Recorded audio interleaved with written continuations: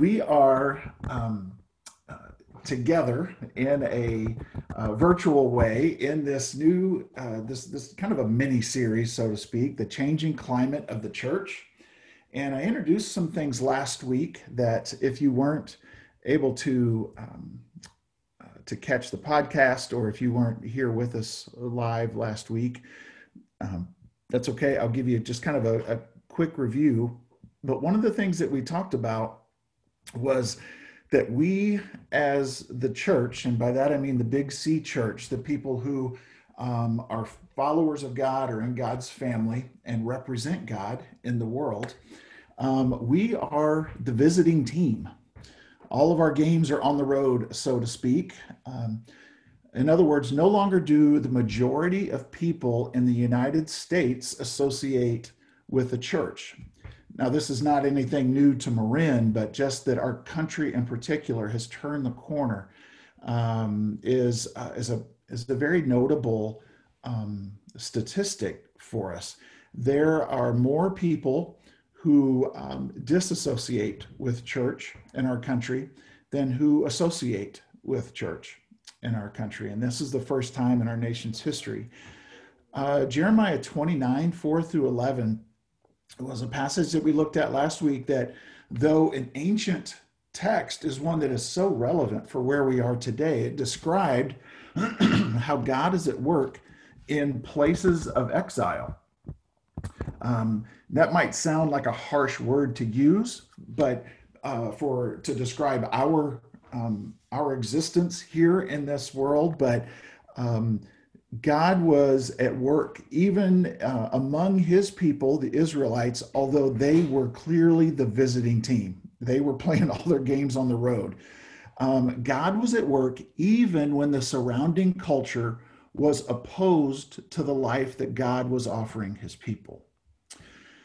So in that passage, God invites us, not just those people in Israel who were in exile in Babylon, but God invites us to seek the peace and prosperity of the cities that we live in. That's actually a quote from in that passage: seek the peace and prosperity of the city in which you live. And that's saying even though people in the city are opposed to faith in Jesus, even though they may be opposed to you, we are still to seek the good of the people that we live among. And Jeremiah, speaking on behalf of God, went so far as to say that if the city prospers, then we too will prosper. Not that that's the motive. We don't seek for the prosperity of the city so we prosper. It just happens to be a benefit that God says. So we pray for and seek the good of the neighborhoods and the cities that we live in. If you desire to follow Jesus, to live and love like Jesus here in Marin, or like Scott, who just led in worship, who lives in the South Bay, who started his church there in the San Martin, Morgan Hill area. If you're watching from Arizona, North Carolina, Oklahoma, some of the different places that some of our Bay Mariners have scattered to, I want you to know that if you find yourself in any of those places, you'll find yourself as the odd one out if you live and love like Jesus. At times, you'll find that the world around you is against you. But God invites his church, comprised of followers like us, to be for the cities we live in. We are to become more and more like Christ for the good of the people around us. Now, I'd have to admit that this role of being for the city is a different approach than the typical church in America has taken. And we touched on this a little bit last week as well. The church in America does not have the reputation of striving for the overall good of the communities and cities where they're planted. Church in America is often known more for the ways we are against the secular cultures where we live. And at other times, the church in America has tried to be relevant with the culture, but sadly in ways that benefit the good of the church more than the good of the community. We have invited people to our churches, but statistics are clearly showing that something that we try not to accept or that we are trying to overcome, and that is fewer and fewer people are willing or open to attend a church. The fastest growing religious demographic are the nuns, not N-U-N-S, N-O-N-E-S. It's the people that check the box on a survey that say they have no religious affiliation. What is your religious affiliation? None. That is the fastest growing demographic. Now, I want to take some time. I hope that wherever you are, you got a good shot of the screen on your computer. I want to illustrate a few things today, and then we're gonna look at just some really inspiring verses of scripture that I think will help a lot of this come together. Um, I've got a little bit of tea here in this glass. Hope you can see that. I think I've got my camera positioned to where you can. And so this glass represents churches, churches in Marin, churches around the world, really. And I could have selected several different sized glasses to represent just how different the churches can be. They can be different sizes but of churches, but churches different because they have different programs that they offer, different musical worship styles, different age demographics. But I'm using just this one glass because really, according to the Bible, God ordained only one church. His big church, his big C church, his family. I get to spend time with several pastors, men and women, who lead some of the great churches in Marin County. And each one I've met is a good person, a devoted follower of Jesus, genuinely caring for their flock and genuinely caring for the people around them here in Marin. And I love that we are one church in Marin. We might meet under different rooftops or on different Zoom logins, but we are one church. We differ in styles and on some viewpoints, but we have the main thing in common. We love Jesus and believe that Jesus is the hope of the world. So as great as many of the Marin churches are, and as many people, and that's what the T represents, as many people as attend church, we see that there's room to invite more people. And so that's a lot of, what we would do is we would invite people in Marin to come to church. And so with that, we have to acknowledge something. As great as many of the churches are, there are many people in Marin who will never, ever attend church. It's just a fact. They won't attend on a Sunday. They won't attend something related to church during the week. Not ever. They just won't. And maybe they attended as a kid and they had a bad church experience and refused to ever go back. That's maybe some of you. You're on this call and you're kind of on the edge. Maybe this church thing isn't for you, is what you're thinking, because of some bad church experience. And I want to say that I'm so sorry that that has happened to you.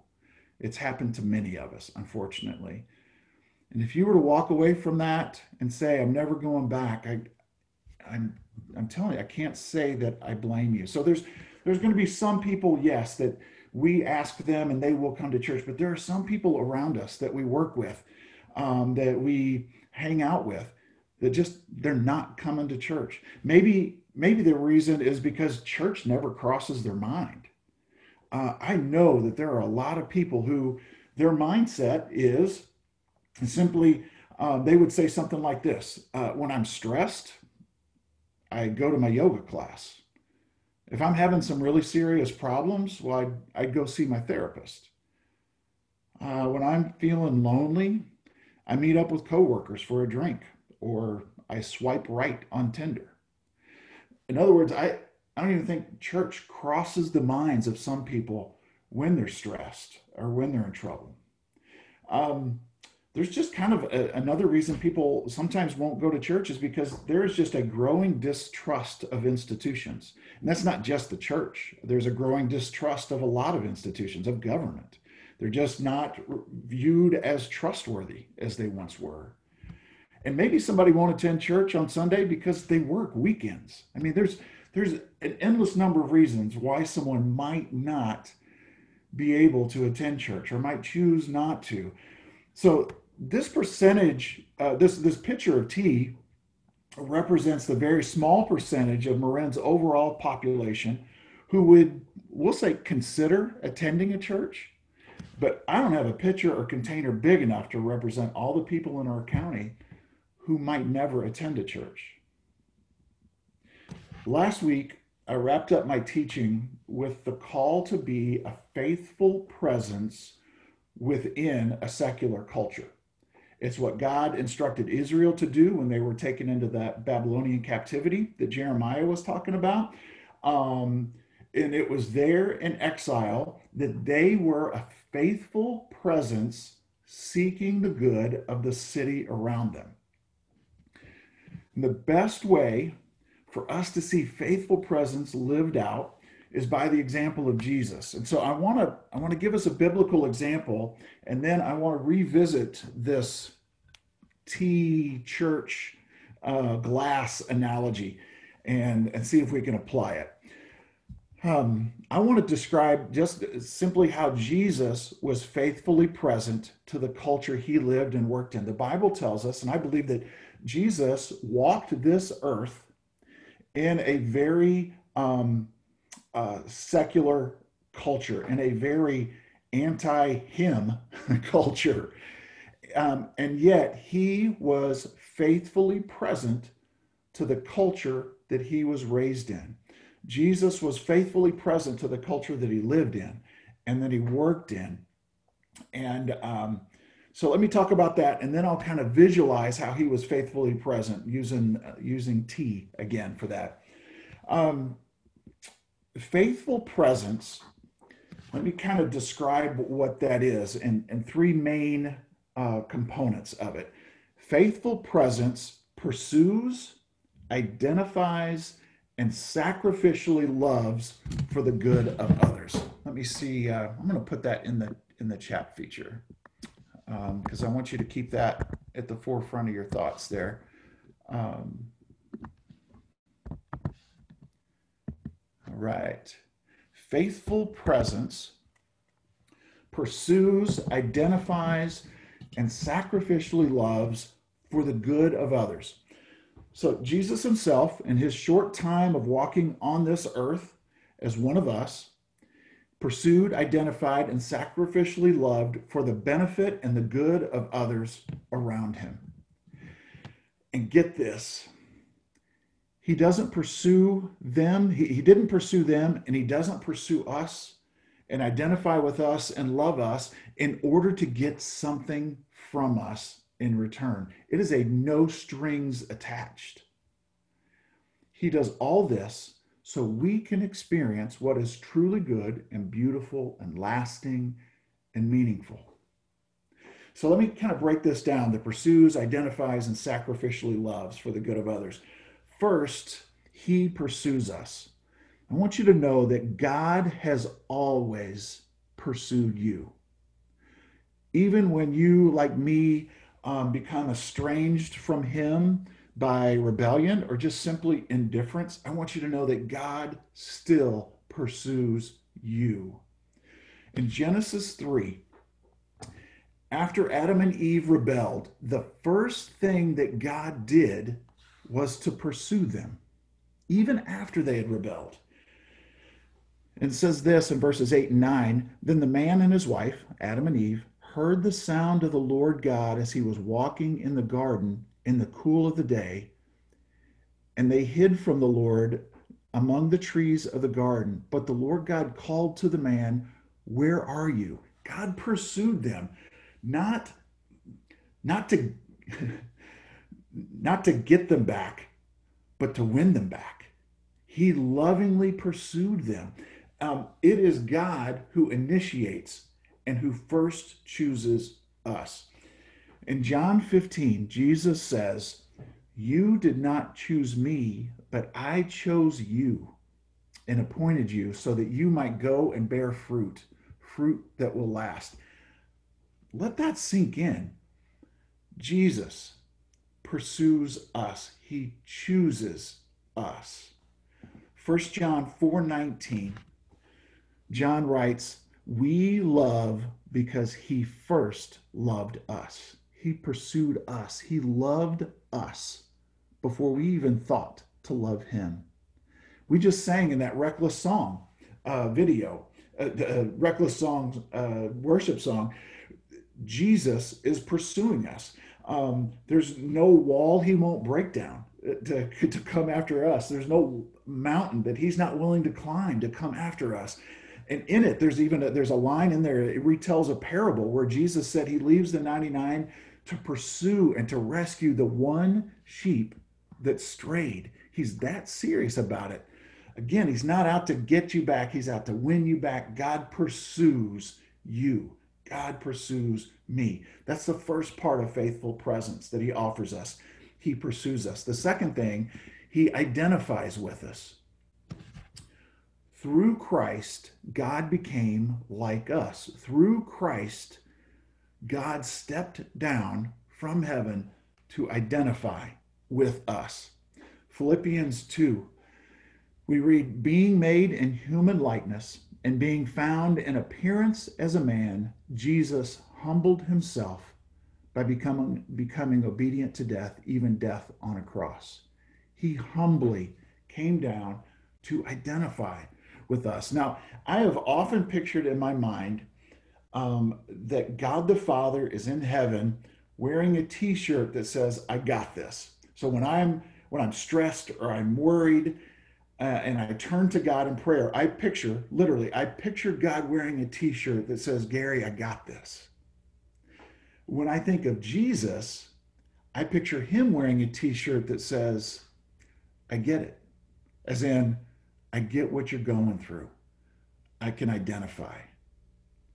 Hebrews 4:15 says, for we do not have a high priest who is unable to empathize with our weaknesses, but we have one who has been tempted in every way, just as we are, yet he did not sin.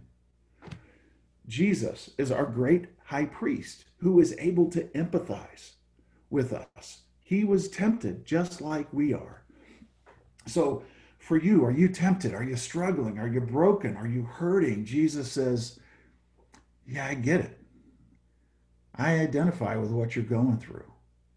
And his response is one of mercy. Hebrews 2:17 says, for this reason, Jesus had to be made like us, fully human in every way, in order that he might become a merciful and faithful high priest. Jesus is faithfully present by pursuing us, by identifying with us. And then this blows me away too. Third, he sacrificially loves us so that we can have a truly good life. The truly good life is marked by goodness, peace, beauty, joy. Could go on and on, but all of this is a grace gift that he offers to us. This was the original plan in the Garden of Eden. He created Adam and Eve to have a truly good life. And we see, as we read, like in Jeremiah 29, even in exile, even when we've rebelled, even when we are the away team, God has plans, as it says in verse 11 of Jeremiah 29, plans for good and not disaster, to give us hope and a future. How gracious is that? The truly good life is fulfilled by life in Christ. At the beginning of John's gospel, John chapter 1, verse 4, John wrote, "In Jesus was life, and that life was the light of all mankind." The truly good life is found in him. John 10:10 says that Jesus says in this verse, "The thief comes only to steal and kill and destroy. I have come that they may have life and have it to the full." He is faithfully present to us so that we can experience goodness and life. In 1 John 4:10, "This is love, not that we loved God, but that he loved us and sent his Son as an atoning sacrifice for our sins." This is love, that he gave himself for our good. God modeled faithful presence through pursuit, identification, and offering life through sacrificial love. What God did, I read this, I'm going to put this quote, I read this in a book a couple of weeks ago. I just thought it was so powerful. Let me add this into the chat feature and I'll read it as I do. What God did, talking about being faithfully present for us and seeking our good, what God did was active, not passive, was wholehearted, not half-hearted. It was intentional and focused, not accidental or incidental. It was covenantal, not contractual.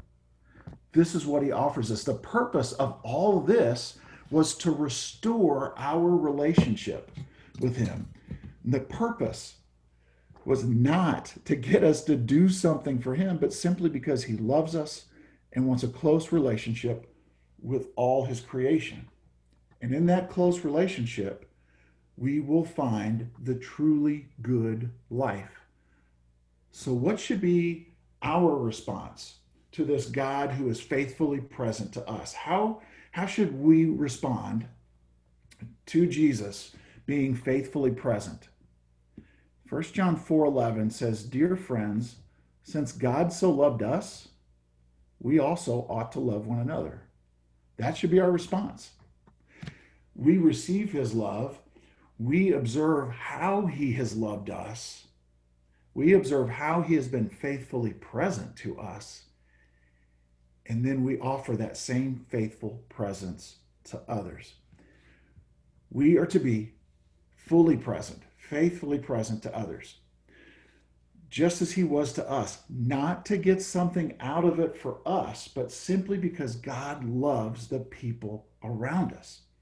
As beings created by God and out of his love, our highest aim is to be in his presence, enjoying him and worshiping him and showing selfless love to the people he brings across our path. So by being fully present to God, we are in a position to be fully present in the world, in this culture. And we do that by pursuing, identifying, and laboring in love towards the fullness of others' lives. We seek the good of the city that we are exiled in. So here we go, back to the picture of tea and the glass. So what does it look like for us as the church to live faithfully present within the secular culture where we live and where we work and where we play? How do we attract potential tea people to fill our churches? Well, what if rather than trying to attract people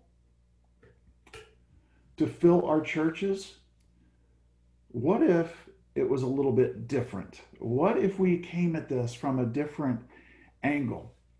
So let me kind of reposition a few things here. We know people that are different aspects of our culture, different areas of society, and this mug represents wherever people are, in your neighborhood, in your workplaces, in those common places, things like that. And those are the places And then we have, those are the people that are in those places are people that you know. These are not necessarily strangers. Maybe they start off that way, but there are people in those places that you know. So rather than saying, how do we attract these potential T people to fill our churches, what if we saw ourselves like this? This water represents the people you know. The mug, like I said, is simply where those people live and work and play. And we are tea strainers filled with loose leaf tea, filled with this love that God has put in us, this recognition of the good life, of choosing to live faithfully present. This is what we're doing, choosing to live faithfully present within the culture around us. How about, like Jesus, we as the church go to them? We pursue them, not so we can get something in return, but simply so they can know what the truly good life is. We have been filled by Jesus and his good life. And as we are faithfully present within our communities and cities, that good life seeps into other people for the benefit and the well-being of the people around us. We pursue them and identify with them and lovingly sacrifice for their good. And as we live faithfully present, we will see that God intends for us to maybe do a little less preaching and more steeping, faithfully present. And these people whom God loves, yet who may still be light years away from attending a church, these people who may never consider this, again, these are people you already know and already love. This isn't like tacking on one more thing that you have to do as a Christian. This is just continuing what you've been doing, but being faithfully present to God and to others as you do it. These people that you already know and already love, they're in your home, they're in your neighborhood, they're at the dog park, they're at the coffee shop, they're at the gym. Maybe they're standing on a street corner asking for money. Maybe they're lining up at a local food bank. Maybe they're on your Zoom calls for work. They're at your school. We go into these places, to those people where we see injustice. We enter in and become faithfully present to the broken and hurting and mistreated. We pursue the broken people and places. And guess what?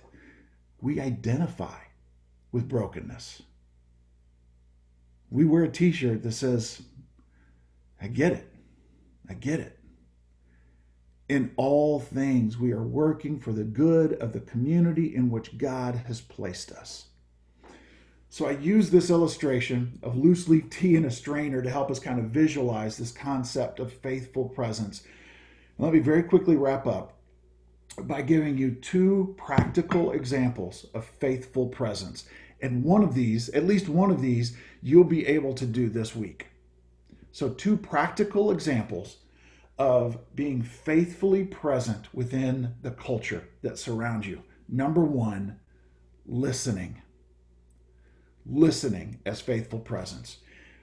Invite people, as you engage with people, as you enter into culture, invite people to tell their story and then really listen to them as they share. And while listening, we're listening for the thing behind the thing. What's really going on in their heart, in their mind? What do they value? What disappointments have redirected their hopes or deflated their dreams? What do they really want? We don't just do that out in the secular culture. Guess what? We live faithfully present to each other too. We all need to be listened to in that way.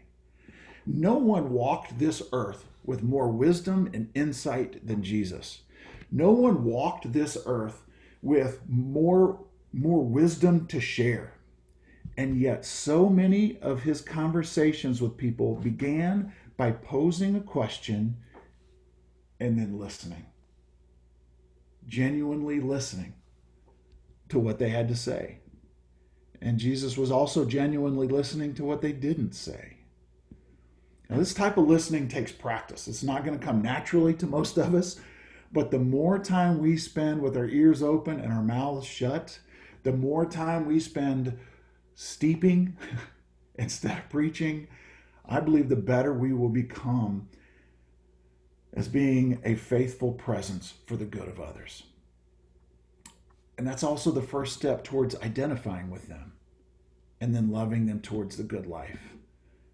What's our motive for being a good listener? Love.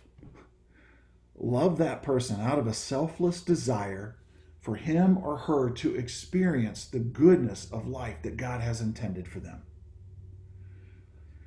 So, real simple example of faithful presence that every one of us can do is listening. The second one, I want to ask you this question. How many of you know what the word sobremesa means?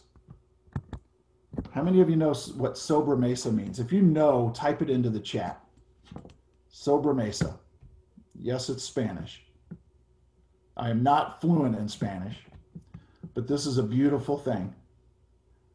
Tabletop. Yes. That's a big part of it. Anybody else want to chime in?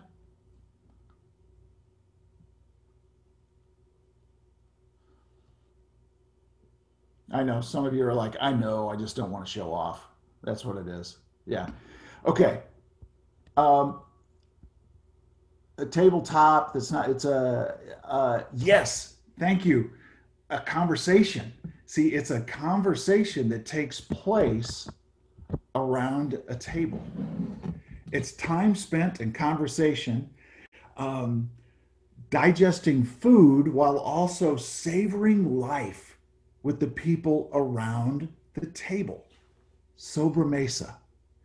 It's our reminder that how we eat and who we share a meal with is more important than what we eat at times.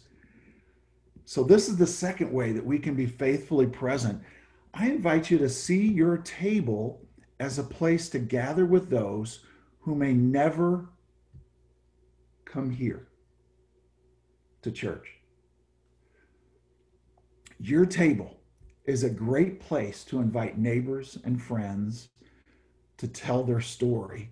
And it's a great place for you to be a great listener as they gather around your table. Now, as we prepare for communion, I want to say a couple of things.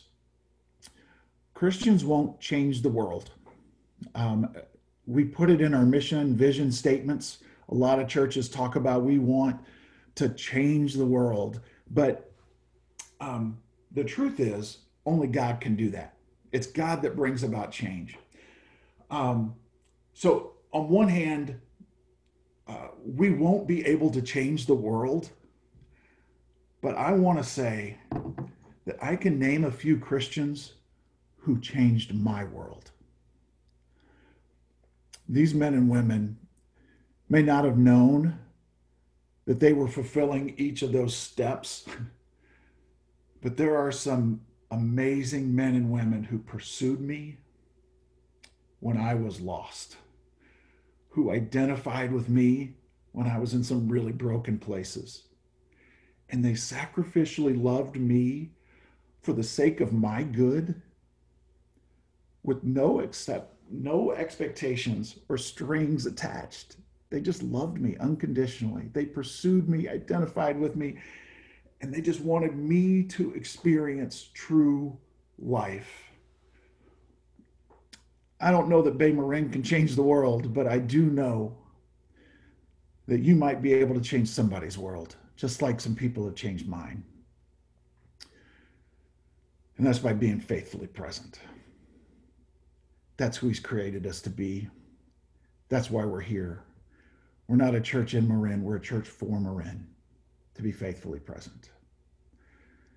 As we gather our communion elements, Jesus, as we've already talked about, sacrificially loved us in order to break down the barriers between us and the good and beautiful life found in him. And we've made choices that we thought would lead to a good life, but those choices left us far short. So before we share in communion together, I want you to use just the next few moments, very brief time here, of silence to confess to any thoughts or actions that became a barrier between you and God. Is there something that has come up between you and God? And just in the quietness of this moment, could you just acknowledge that?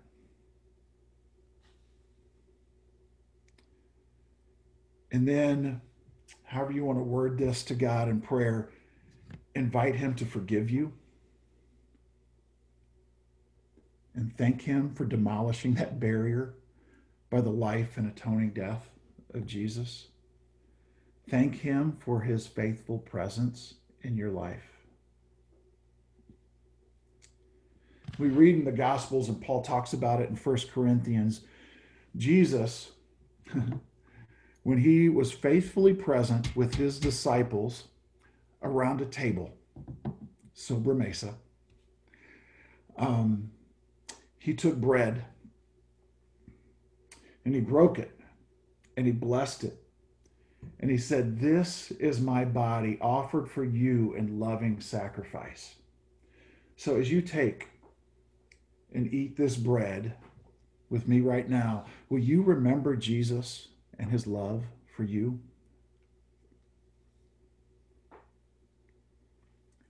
And then Jesus took a cup of wine and explained that it represented his blood that would soon be poured out for them. They had no idea what was about to take place. And it also represents his blood poured out for us. Will you right now, as you drink from the cup, remember Jesus and his love poured out for you?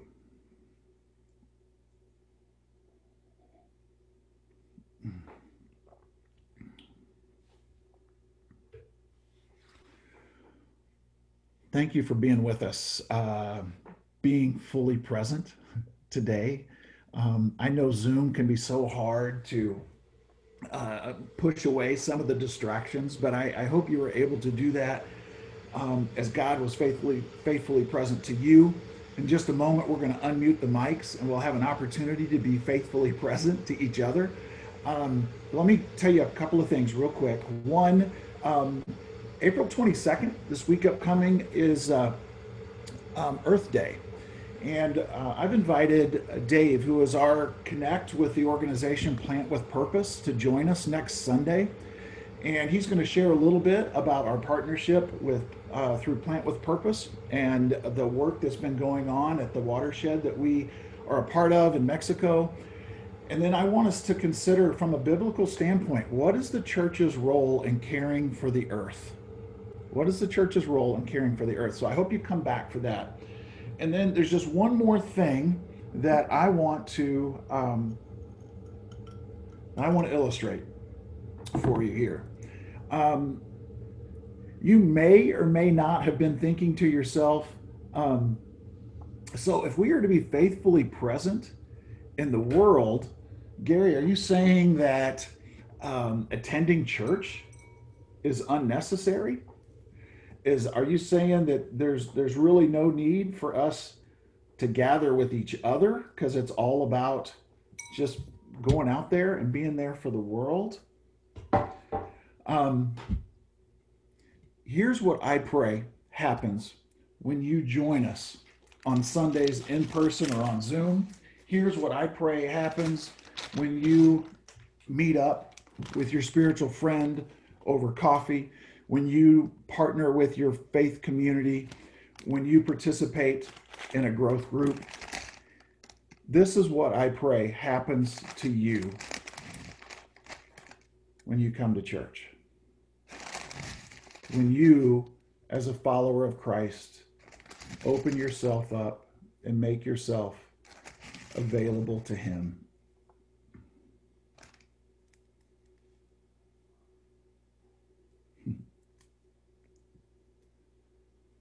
You take advantage of that opportunity. I don't know that I really need to explain this, but then we walk away in like this. And so let me kind of finish with this prayer. Lord, may our time together as the church be a time for refreshing and refilling, so that when we go back out into the world, our faithful presence spreads more and more of you. Amen. Now go, be His faithful presence in the little worlds in which you live.